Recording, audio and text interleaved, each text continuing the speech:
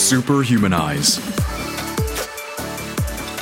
Accelerated evolution. Imagine what it would be like to experience more clarity, connection, possibility, and skill in your everyday life and relationships. Imagine feeling at home with yourself and your relationships, living and acting from your most preferred values and intentions. Imagine getting triggered, but knowing how to respond instead of react. Imagine feeling at ease and even empowered by your painful past, no longer being overwhelmed or overpowered by painful stories, outdated beliefs, or critical voices that limit your life. These are the words of this episode's guest, Jessica Fern. Jessica is a psychotherapist, public speaker, and trauma and relationship expert. In her international private practice, Jessica works with individuals, couples, and people in multiple partner relationships who no longer want to be limited by their reactive patterns, cultural conditioning, insecure attachment styles, and past traumas, helping them to embody new possibilities in life and love. In her best-selling book, Polysecure, Attachment, Trauma, and Consensual Nonmonogamy, Jessica breaks new ground by putting together attachment theory, trauma, and polyamory into one cohesive body of work. Her insights on attachment styles and how to heal our relationship with ourselves and others are profoundly inspiring, not only for those amongst us who choose consensual non-monogamy as their way to love, but also for those among us who are most comfortable in monogamous relationships. After all, everything is about love. Its presence or its absence.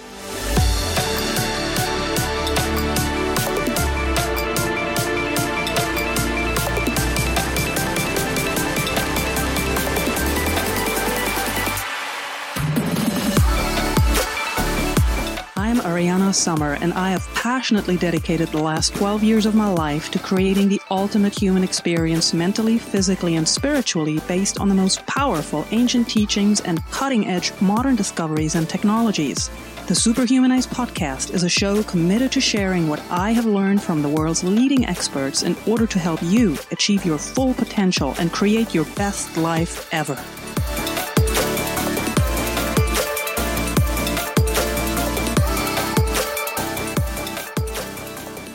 Jessica, thank you so much for joining us today. Welcome on the Superhumanized podcast. Thank you for having me. It's great to be here. In the opening of your book, Polysecure, Attachment, Trauma, and Consensual Non-Monogamy, you said something that really touched me and it resonated deeply with me. You wrote, and I'm quoting here, "I'm writing this book because I believe in love." And you also said, in many ways, my life is centered in not just believing in love, but in being love. Can you share about this sentiment with us? Yes. Yeah, I think it's been a huge part of my own healing journey, my own awakening journey, my spiritual journey, or sometimes I call spirituality is just becoming more and more human, is becoming more heart-centered than head-centered. And so the importance of, and seeing how the traumas I went through put all of this guarding around my heart. And that's what was most painful as I healed, wasn't not so much what I went through, but feeling the ways I was disconnected from myself, right? The ways I now had these guards that weren't letting love in and out. So much of my own process has been to really center in love and what does that create, whether it's, with a stranger or my son or a lover or my pet, or my clients. Yeah.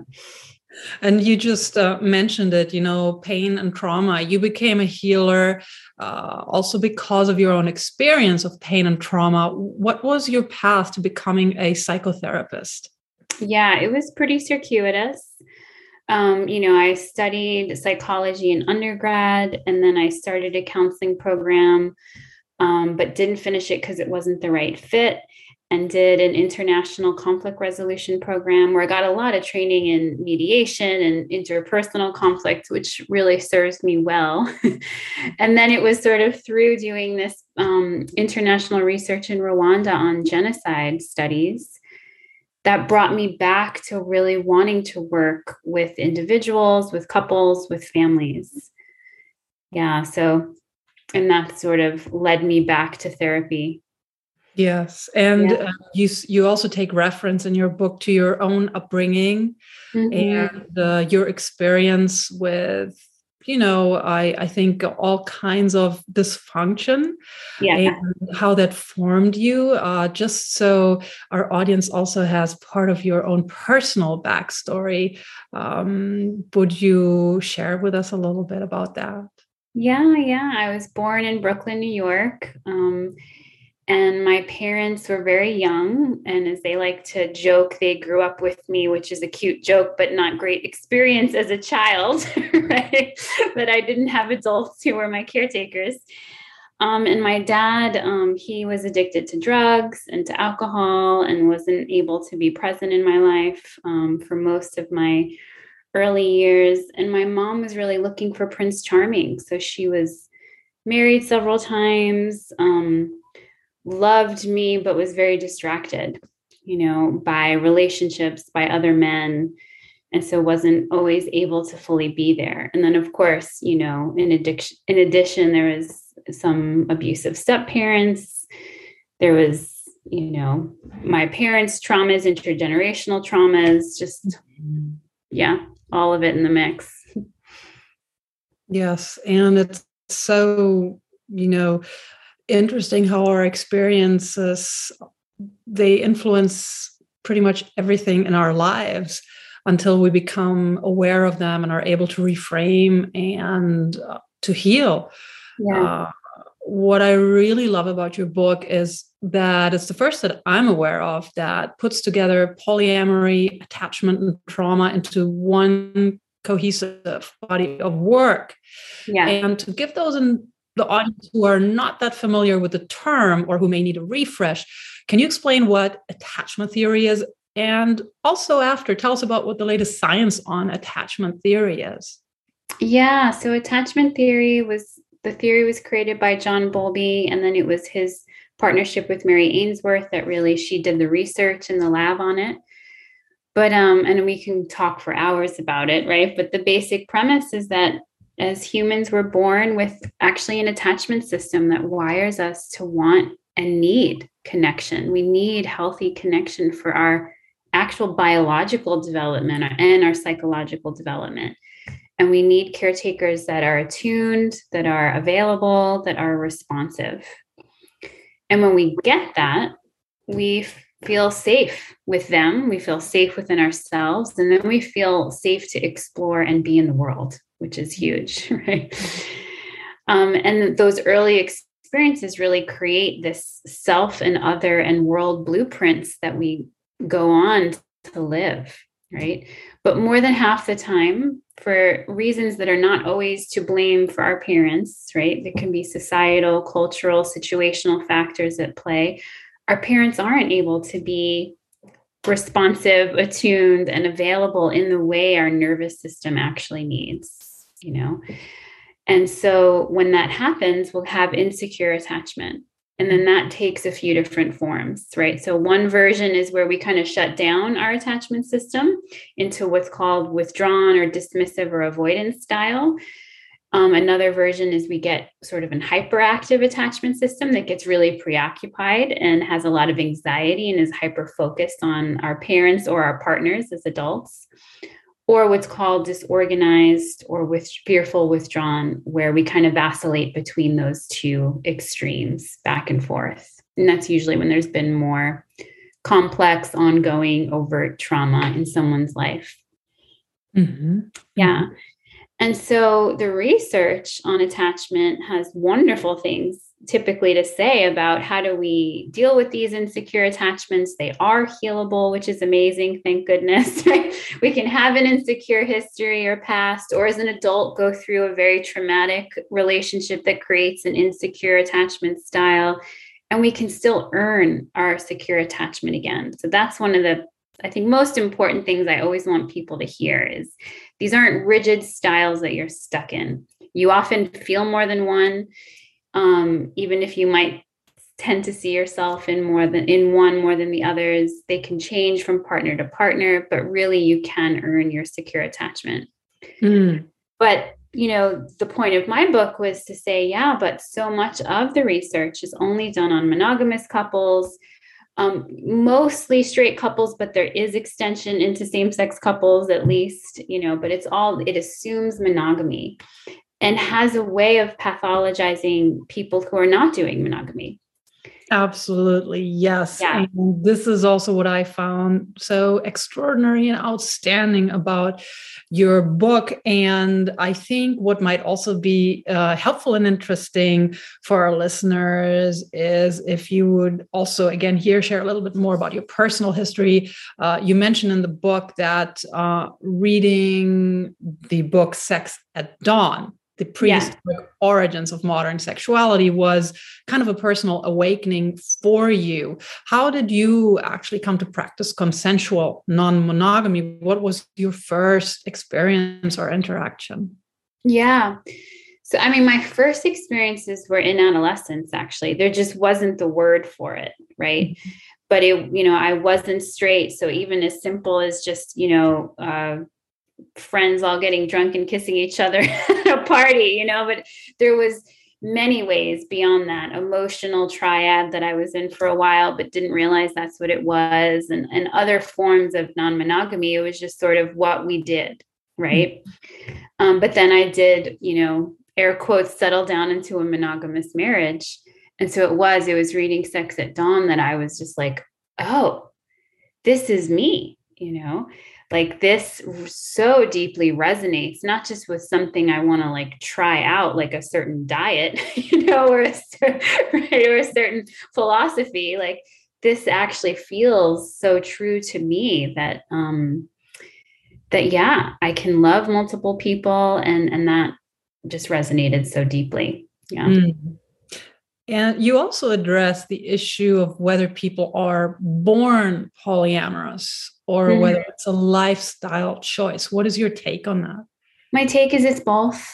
I hear thousands now of hours of people describing their non-monogamy experience. And so I see it on a spectrum, right? Not a clear binary. And I hear people on one end of that spectrum who really describe this is who they are. They don't feel like it's a choice they're making. It just feels like how they're wired. I hear people on the other end of that describe monogamy as that way for them, right? This is how they feel wired. They can't imagine more than one person at a time. And it just doesn't even occur to them, right? And then there's a lot of people. So the people on that end, you could say sort of, they describe it as an orientation, Mm-hmm. And then there's all these people in the middle who are curious, or they go through phases, or they say, this is philosophically what I believe. I don't believe in the colonization of women or romance, of the possession of love, of owning another person, and I don't want to participate in that. Right. And so they want to, do non-monogamy. And then there's so many ways to do it. So many people find that they just don't feel sexually monogamous, but they might feel very monoromantic. And people feel the other way, right? Yeah. Yeah, I think it is so important to actually talk about all the different ways of how people can love. And not one is better than the other. If you are wired in a way that monogamy is like the ultimate bliss for you, that is beautiful. Go for it. If you are polyamorous and you have the capacity to love and connect, emotionally, sexually, intellectually to multiple partners at a time, that is so beautiful. Go for it. If you just want the freedom or need the freedom of sexually connecting with multiple people, but romantically only with one partner, that's your way of expressing love and desire.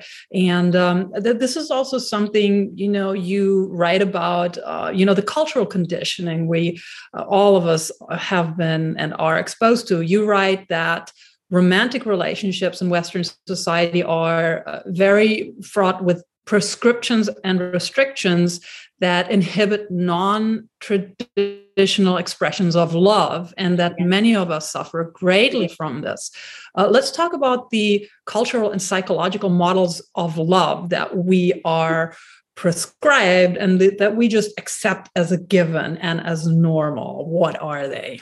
Right. And it's funny because they weren't always a given. Like, they feel so strong now, right? But a lot of these concepts are like only within the last 100 years or something, right? Mm-hmm. But you helped me, right? So, I mean, we have this concept that it's one love for life, mm-hmm. that your love meets all of your needs. If they don't, it's a problem. It's a deficiency with you or with them, right? That your partner completes you. That's another sort of deficiency model of self, right? That you're half a being until you meet your love. And that any desire for anything else is such a problem, right?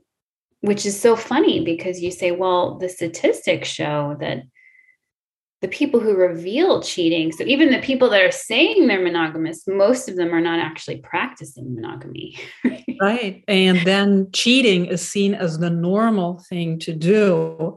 Yeah. Or being in a serial monogamist, so to speak. And, there's people who truly thrive on that. That's wonderful. But a lot of people do it because it seems to be the only option for them. And then they actually discard a relationship, even though they might still feel love and attachment. But since they don't think that it's a possibility to love the partner they're already with, and then the new partner they may have fallen in love with, they just, separate from one and go with the other. And I think there's a lot of heartbreak and a lot of, psychological trauma that results that's not necessary.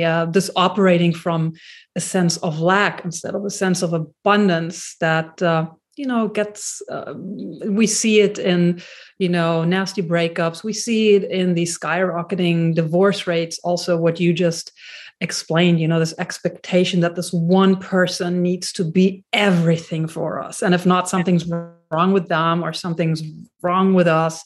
And this sense that's instilled in us that we are not complete unless we are with another. Because again, there might be people who are perfectly okay and all right being alone. And there are also people, if you speak of people who define themselves as asexual, they're not interested in sex. They may still be very interested in romantic and emotional, intellectual attachment with a partner. So there's many, many different ways of being in this world and of needing connection. And I just think as a society, we would be so much better off if we truly allow for the freedom of choosing with respect and with compassion and with love for each other. So that being said, and this is really the wonderful thing about your book, is that you bring together all these different things, like polyamory and attachment theory and trauma. It is especially complex when you are in a polyamorous relationship, our attachment styles. And you've also described that when you have more than one partner, that your attachment style with each of them may be also very different. So our attachment style also depends on our partners, right? It does. Yeah. Yeah. It does. It can be very different. We might, I'm thinking of someone I was just working with who historically they always were the more dismissive, withdrawn, avoidant partner, and their partner was always wanting more from them. And then they got together with someone who was a little bit more distancing. And suddenly she was like, oh, I'm so anxious. I'm preoccupied. Like I've never been in this style before, and it was really a surprise. Right. And I mean, she's like late 40s, right? So it was great for her to, have that to experience in many ways, and her working on the ways of being more secure. Yeah. And even within the same relationship, it can take 2 years before our real attachment styles start to show up. I think we have like an initial presentation, and then as we settle into long term, some of the different patterns show up, and we might find that we even shift with the same person. Yeah. And so you mentioned before the different attachment styles, and maybe we can go into a little more detail how the effects of disruptions of attachment that we may have experienced with our parents or different situations in life and with society, the effects on our psyche and ability to give and receive love. Can you give us some very specific examples, please? Yeah, like of what creates some of these styles. Mm-hmm. Mm-hmm. Yeah. So for the withdrawn, avoidant, dismissive, usually in childhood would be someone whose parents might have just literally not been there. I have no one who's taking care of me. There's overt neglect. But sometimes and often there are parents that are there. They are meeting the physical needs. Sometimes the physical needs are met in abundance, but the emotional attunement is not there, right? Of tuning into the child's interior life and reality, and their feelings being allowed and welcome, that they feel like they have that safe haven where someone's really nurturing them on that emotional level. So they might feel rejected by a parent emotionally, or have parents that might be very strict or very like performance focused. Like you are, it's what you do that matters, whether it's the grades or the chores or the sports or the medals that you get, right? Or the physical appearance, right? You look a certain way, then that's what matters. And so for whatever reason, the child learns, I can't really depend on anyone here emotionally. So I need to become more self-reliant. In my case, that came from like, there's no adults in the room. They're biologically adults, but they're not psychologically adults. So I have to, I can really only depend on myself here. And so there's this, in one way, it can be a developmental leap of I have to become an adult sooner than I am. And there's also a developmental stunting that happens, right? It's sort of both ways. And this person will tend to, as an adult, they do well usually in their work, right? They can get things done. They're usually very competent. And everyone is sort of, even if they want connection and intimacy, it's sort of to a point, like you're held at arm's length, or if things get too intense, then I withdraw. If I'm having feelings, I withdraw. If you're having feelings, I want to withdraw, right? Or minimize and dismiss, right? I mean, there's so much awareness now of like gaslighting, and it's not that someone is intentionally doing that, but it's sort of their strategy to like shut down the intensity, Yeah. So you'll see those kind of patterns. Right. And I mean, I think it's also tied to our fight, flight, freeze, or fawn. Exactly. Right? These reactions to a stressful situation. And exactly. And so getting back to your book, usually people talk about attachment styles, and thank you for giving these really great examples. So usually they talk about these attachment styles in monogamous relationships, and how does it change when it comes to consensual non-monogamy, and why is attachment style so important for people who practice consensual non-monogamy? Yeah, so those are two, really important questions. How it changes, I mean, in some ways we still have, I think, the same styles is what I see, but what changes is that you're intentionally forging more than one attachment bond. So you might be simultaneously experiencing different attachment styles or even phases in a relationship, right? I'm in a new relationship with this person that has one attachment experience. I have 5 to 10 years with this person. That's a totally different attachment experience. So there's just a lot going on at once, right? And that can be a surprise, and often what happens when someone has been monogamous and they open up, if they've opened up with a partner, it can expose, oh, our attachment might not have been as secure as we thought, right? And a lot gets exposed around that relationship. Or sometimes, it's like, oh, I didn't even, like, monogamy was a buffer for my own insecure history, right? Because polyamory or non-monogamy is, theoretically less secure, right? That's debatable, right? Ostensibly less secure, because monogamy has all those structural things that people rely on for their security, and you don't have all those same structural things, so people can feel all this insecurity suddenly, right, from the opening up process. But what I see again and again is it becomes this fantastic opportunity of people realize, oh, I don't want to rely on the structure of something to feel secure. I want to feel secure internally. Right? Not external factors of whether or not we're married or, what our status is on an app, like that's not where I should get my security. I should get it from inside myself and then move towards people from that place. I think this is also such a tremendous opportunity for people who are experiencing this and taking this journey on in their lives for growth, because I think whether you are monogamous or polyamorous or any other way that you choose to describe yourself and live, it comes down to, do we live from our deepest truth? Do we live from the inside out? Or do we get security in a sense of self from the outside in? And if it's from the outside in, it will never be stable and secure. Exactly. And I certainly am still working on it. I do, however, see a huge difference. I'm 45 now. If I look back at my early 20s and how dependent I was on the outside world to tell me who I am, to tell me whether I was worthy or not.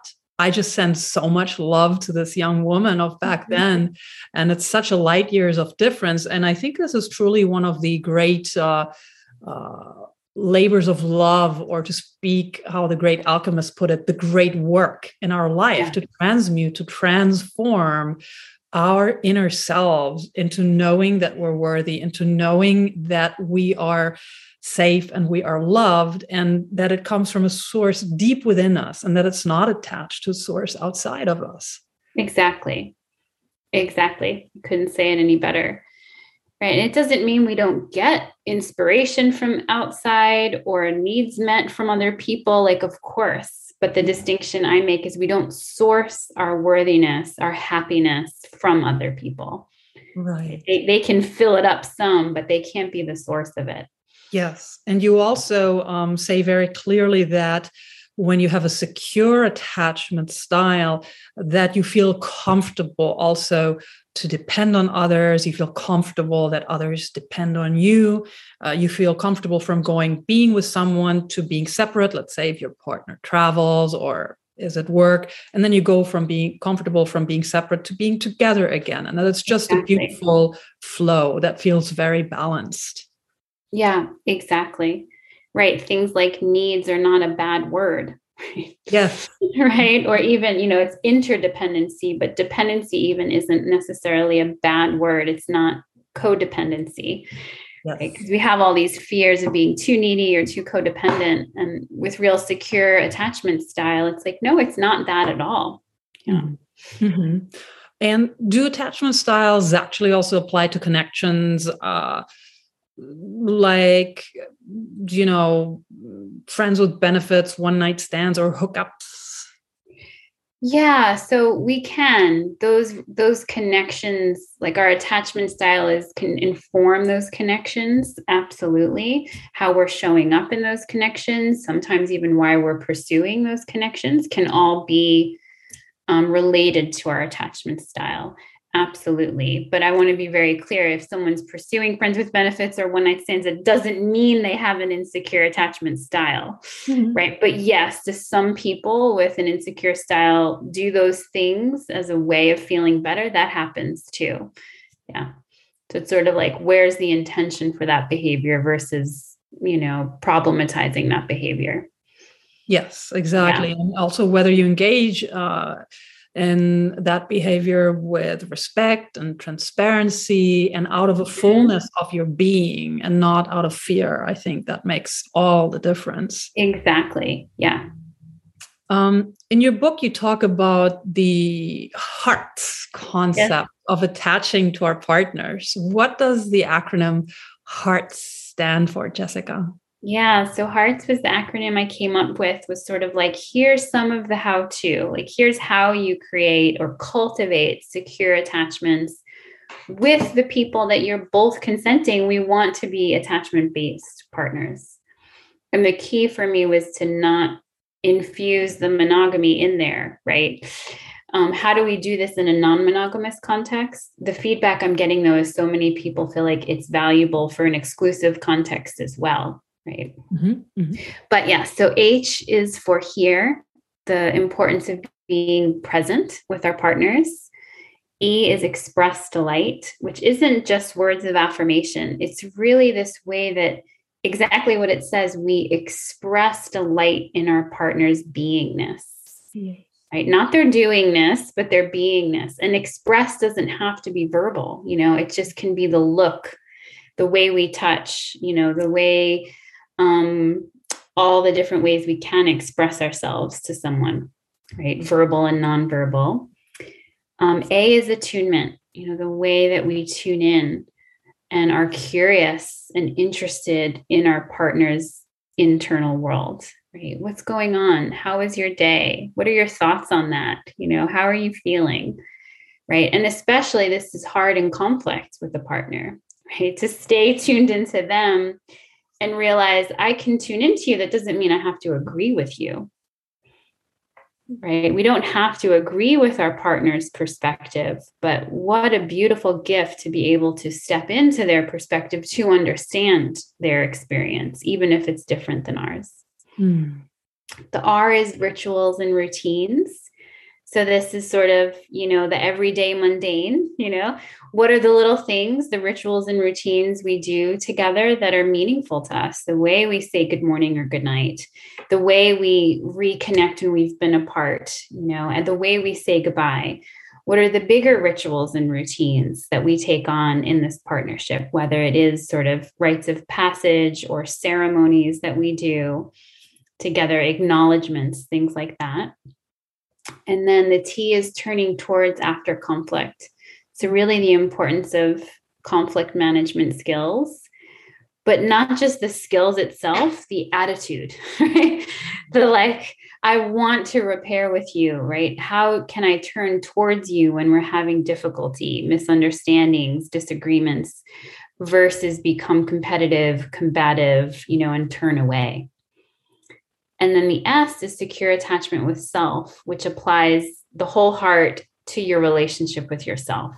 Yeah, that's the hearts. It is so beautiful. And I love that it encompasses all the things from how we're present, to the attuning, to also, the rituals, basically also the intimate practices or sense of a kind of a structure that's woven through our individual relationships. And when we talk about structure also in another sense, you mentioned it before, the certain structure that's offered, for example, in monogamous relationships. Structure, of course, there's a structure in all types of relationships. And I have actually read that you've said in a previous interview, you've actually said that there's some people who rely more on the structure of a relationship versus relying on the quality of the connection. Can you explain that, please, Jessica? Yes, exactly. So the structure would be the fact that we're married, the fact that we own things together or have children or have shared finances, right? And I'm not poo-pooing any of those things. I'm pro all of those things.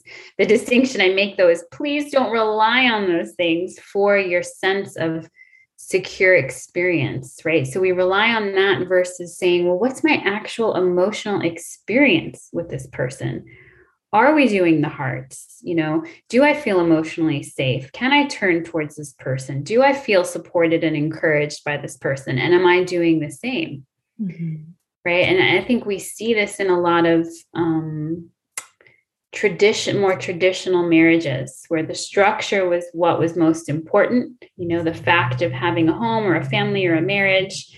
But the experience with your actual spouse might have not been of the greatest quality sometimes, of feeling like I matter and I'm valued and we're in that expression of connection and love. Mm-hmm. Yeah. And I find that when we really focus on this relational experience of the expression of connection and love, the structure that we need will reveal itself. And it might still be important, but it's not the only thing. There isn't this urgency, like, let's get married or else. Yes. That's so beautiful, to focus on the expression of love and the connection versus structure. I feel that so many of us are still pressured by structure, especially if you look at, I'm German born and I've lived for the US now continually for close to 18 years. I've lived in the US prior, but so I know, and I've grown up in a lot of different parts of the world, but I've experienced different ways of living and expressing relationships. And something that I find interesting in the US, and especially if you go to some of the states that lean a lot more to the conservative, that there's still a lot of pressure with regard to structure. Like at a certain age, you're supposed to be married. Yeah. And if you're not married, then easily the feeling that something may be wrong with you may creep into you. Yeah. And I think it's so freeing to really focus on the quality of the connection that you have, the love that you have. And so many people hold on to relationships where they are actually not fulfilled in that way, but the structure looks good to the neighbors. The structure looks good, but they may. Exactly. Right. There's a lot of people that are in what you would start to say, this is actually an abusive dynamic, an imbalanced dynamic, right? There's verbal, emotional, physical abuse, there's cheating, but we have the structure, so people aren't treating each other very well, but they've got the structure at play. And of course, for people listening, you can have both, right? There's many people who have chosen the structure and they're treating each other wonderfully and they're happy. Why do you think in certain parts of society we place so much more value on structure rather than the essence? Yeah, I mean, I think, and I'm not a historian, but I feel like that's sort of looking at the history of the evolution of marriage. It wasn't for romance and love. Mm-hmm. That's a newer concept, right? That's been infused to it. It initially was for the structure. Right. It was families merging with each other. It was for survival in so many ways, whether that's physical survival of taking care of the realities of human existence or sort of the survival of status, and who you marry. So, yeah, I think it comes from, hundreds, thousands of years of that. Yes. And you touch upon something that's really important on a biological level, survival, survival in many different ways, because survival also depends on being accepted by the tribe. Because if the tribe doesn't accept you and what you do, you might be expulsed from the tribe. And of course, your likelihood of surviving in the wild is greatly diminished. And somehow we still carry this within us. Yeah, exactly. And Jessica, you actually say that there is a difference between secure connection with your partner and having a secure attached relationship. Can you explain that to us, please? Yeah, I think in the book I was making a distinction between maybe different people, but I think what you're bringing up, it can happen within the same relationship too.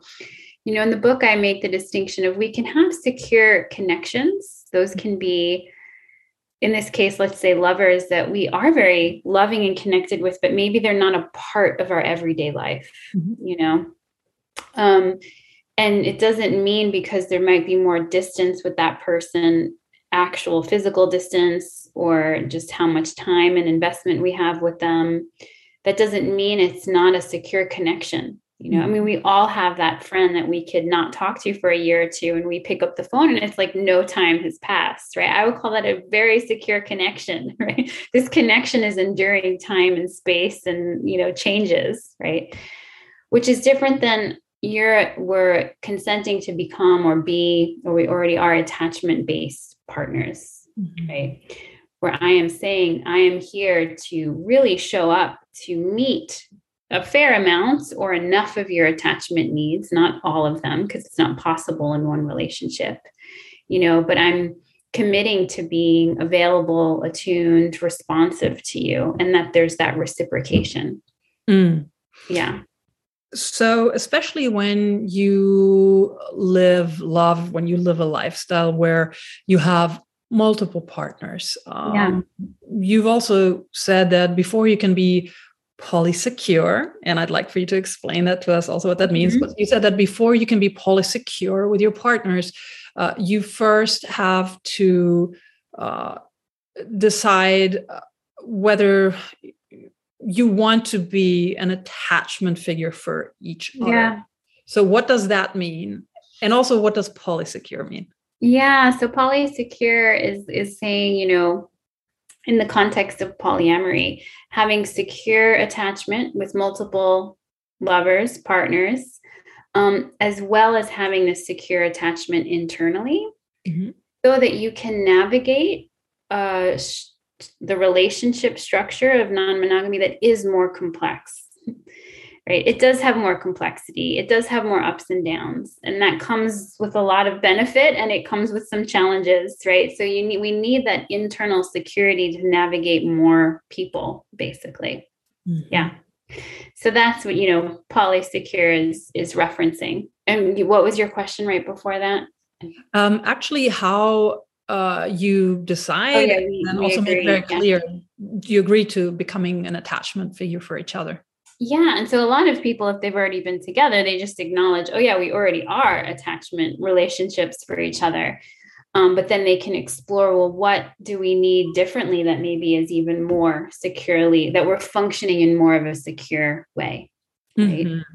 But in non-monogamy, I think it's great to have that as a dialogue, as a conversation, not an assumption, right? That, oh, you're just going to be showing up for me in a certain way, instead of us both negotiating, how do we want to show up? What level of involvement and investment do we want in this connection, right? And the beauty, I think, of non-monogamy is you don't have to have that with everyone, right? It's just not possible, or that's not what this pairing or triad needs, and we don't have to then get rid of the person. We can still have that connection or relationship, but it doesn't have to be attachment based. Yes. And as long as you're really clear about your needs and desires and express them to the other, and there's reciprocity that can work out. And in case you do desire to be an attachment figure for each other, you actually talk about 6 very specific strategies to help you move towards secure attachments in your multiple relationships. Can you tell us about these steps? Yeah, well, the steps are the hearts that we already spoke about. And then, before that, I talk about sort of just what is a safe haven and what is a secure base. Yeah. Right. And so safe haven is, the person you can go to receive support, to feel nourished, right? To let your guard down and show yourself, reveal yourself, you're received, you're loved, right? And it's exactly that, the safe haven, right? And secure base is sort of the ways that we encourage our partners to actually turn away from us, go be big in the world, go take risks. And when we feel like we have someone to return to, we will actually take bigger risks, right? When we know there's someone who will be there for us at home, so to speak, metaphorically or literally, right? So that those two elements are really important. And, in the book, I first go through that of what pick a partner and what do you need to have more of a safe havenness with them? What do you need to have more of that secure baseness? And also, it doesn't have to all come from one person, right? That we can have partners that fulfill different aspects of those sort of two wings of attachment. Right. And what is so beautiful also about this concept, speaking about the safe basis, to have somebody who just holds you in love and tells you, go be big, go be explore every aspect of yourself. And then you can also bring that back to them and you can grow together.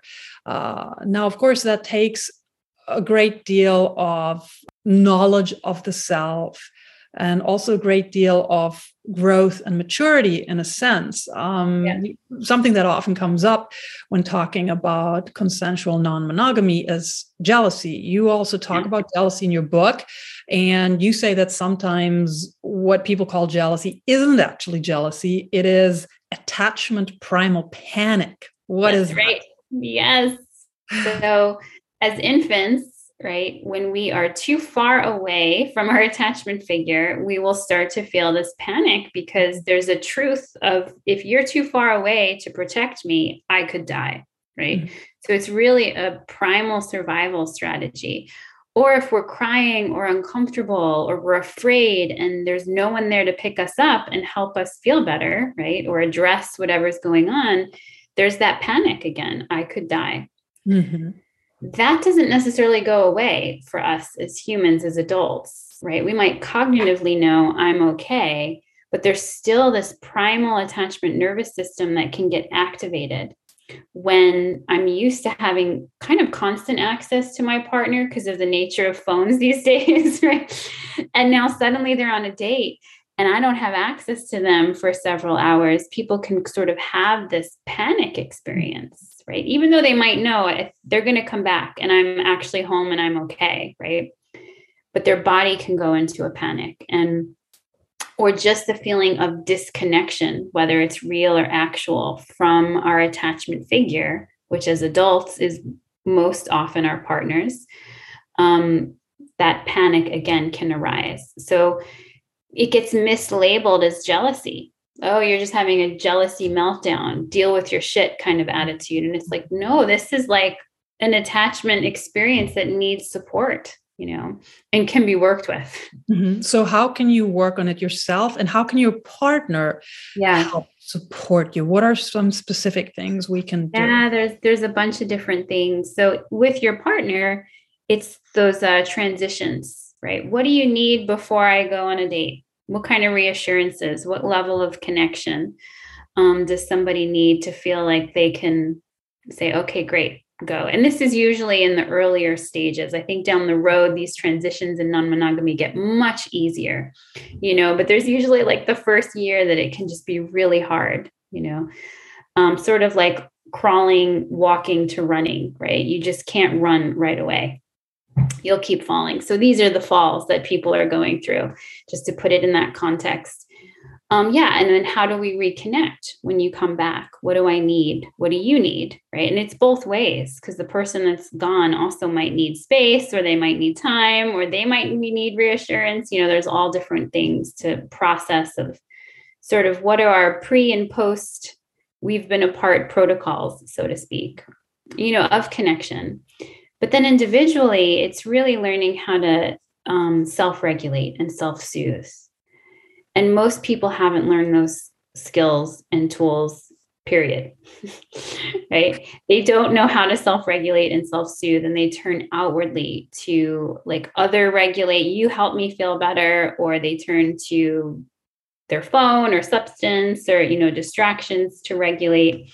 So it becomes this opportunity of how do you self-soothe and regulate in a way that's intentional and actually effective, Mm-hmm. And I know that you're also, you've learned you're a somatic practitioner, right?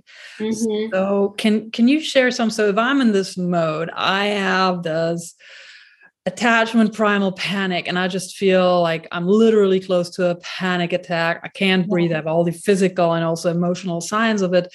What is something that I can do in the moment to actually regulate my emotions and my reactions that would hopefully help me relatively quickly to at least see the light at the end of this panic time? Totally. Yeah. And so a lot of it, I go off of polyvagal theory of like, how do you downshift when you're in this sympathetic dominance in that moment, right? Of great breathing in a certain rhythm where your exhale is longer than your inhale is going to sort of calm you more into a parasympathetic state, right? Sometimes it's literally like moving your body so you're discharging, right? So that's a key word. Like I'm safely discharging this energy to get it sort of out of my body and moving. There's even methods around using like chewing on ice or putting cold water on your face that helps sort of this hijack of the nervous system. Chewing on ice. Yeah. So the cold, I think it's like a remnant from, it's a leftover from being mammals in the ocean, where when you're diving and your face would get cold first, it was an indication to conserve energy and to go into a parasympathetic state. Oh, fantastic. So cold water, put ice in your mouth, cold water on your face. It can really quickly shift. And I've seen this work. I mean, it sounds too simple and ridiculous. And I've had people, I always give people, here's 5 or 7 things to try. Tell me what works. And then we'll refine it next time. And someone's like, the ice, it just worked. I love this. I have not heard, I've heard about cold therapy, of course, and I do cold immersions, but I've never heard about putting ice in your mouth to actually calm yourself down. It makes so much sense. Yes. So those are like biological things to do, right? With your body, with temperature, with breath is a huge one. But then there's other things we usually need to do, which I see as inner parts work. What part of you is going into panic, right? This is usually also a leftover from trauma that's showing up, right? Of a history of actually being abandoned, right? Or of things that you went through that were violations, that were boundary ruptures, and that these inner child parts are screaming, rightfully so, right? And we never usually learn to see, oh, that's a wounded part of me that needs love and attention, and I can offer it, right? Yeah. And when I cradle that part of me, my whole system, relaxes in a certain way. Yeah. So really also when we look at these issues or these moments in our life where we may be experiencing something like that, instead of actually seeing it as a problem, to see it as an opportunity, see it as a possibility to heal and grow. I think that's such a beautiful thing. Right. The problem is not that. The problem is we get to adulthood very ill-equipped, right? We don't have the skills to regulate our nervous system. No one taught us how to process through our trauma. We have minimal, relationship skills. And that's actually what the problem is. We're having a pain, like growth discrepancy, and we have to fill in the blanks. Right? Yes. You think about all the things we learn in school that we never need again in life. And all the things we don't learn, like what you just mentioned, that are so fundamental for living a fulfilled life.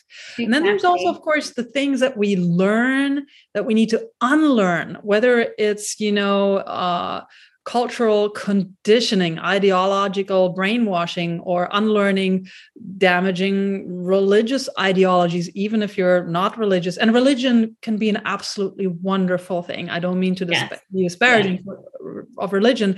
However, if there is a sense, I believe, this is my belief, if there is a sense that's been instilled into you from birth, that there's something inherently wrong with you from the moment that you were born, for me personally, that's sounds like spiritual abuse. Yeah. And I think it's very, very difficult to recover from this. And a lot of times we don't even see that might be one of the root causes of our feeling bad about ourselves, not enough, horrible about ourselves. The shame that we feel about who we are. Yeah.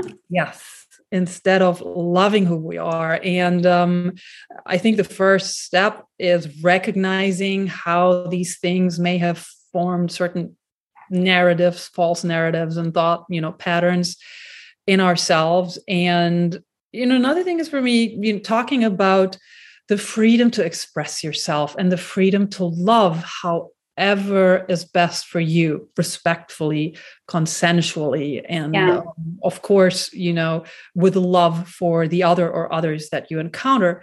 In my mind, looking at world history, it seems pretty clear that repressed societies are always the most violent societies. And I think we would benefit so much from whatever model it is that we choose for ourselves. If I'm perfectly happy being monogamous and actually only having one single life partner all of my life, and I'm happy and secure in this, and at the same time can allow others to choose whatever version of love they want to live, my goodness, what a beautiful world we would live in. I know. I agree.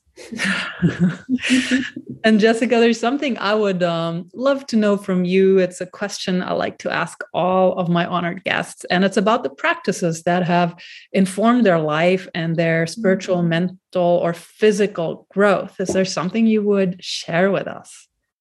Yeah. Ooh, I should have thought this one through. Right?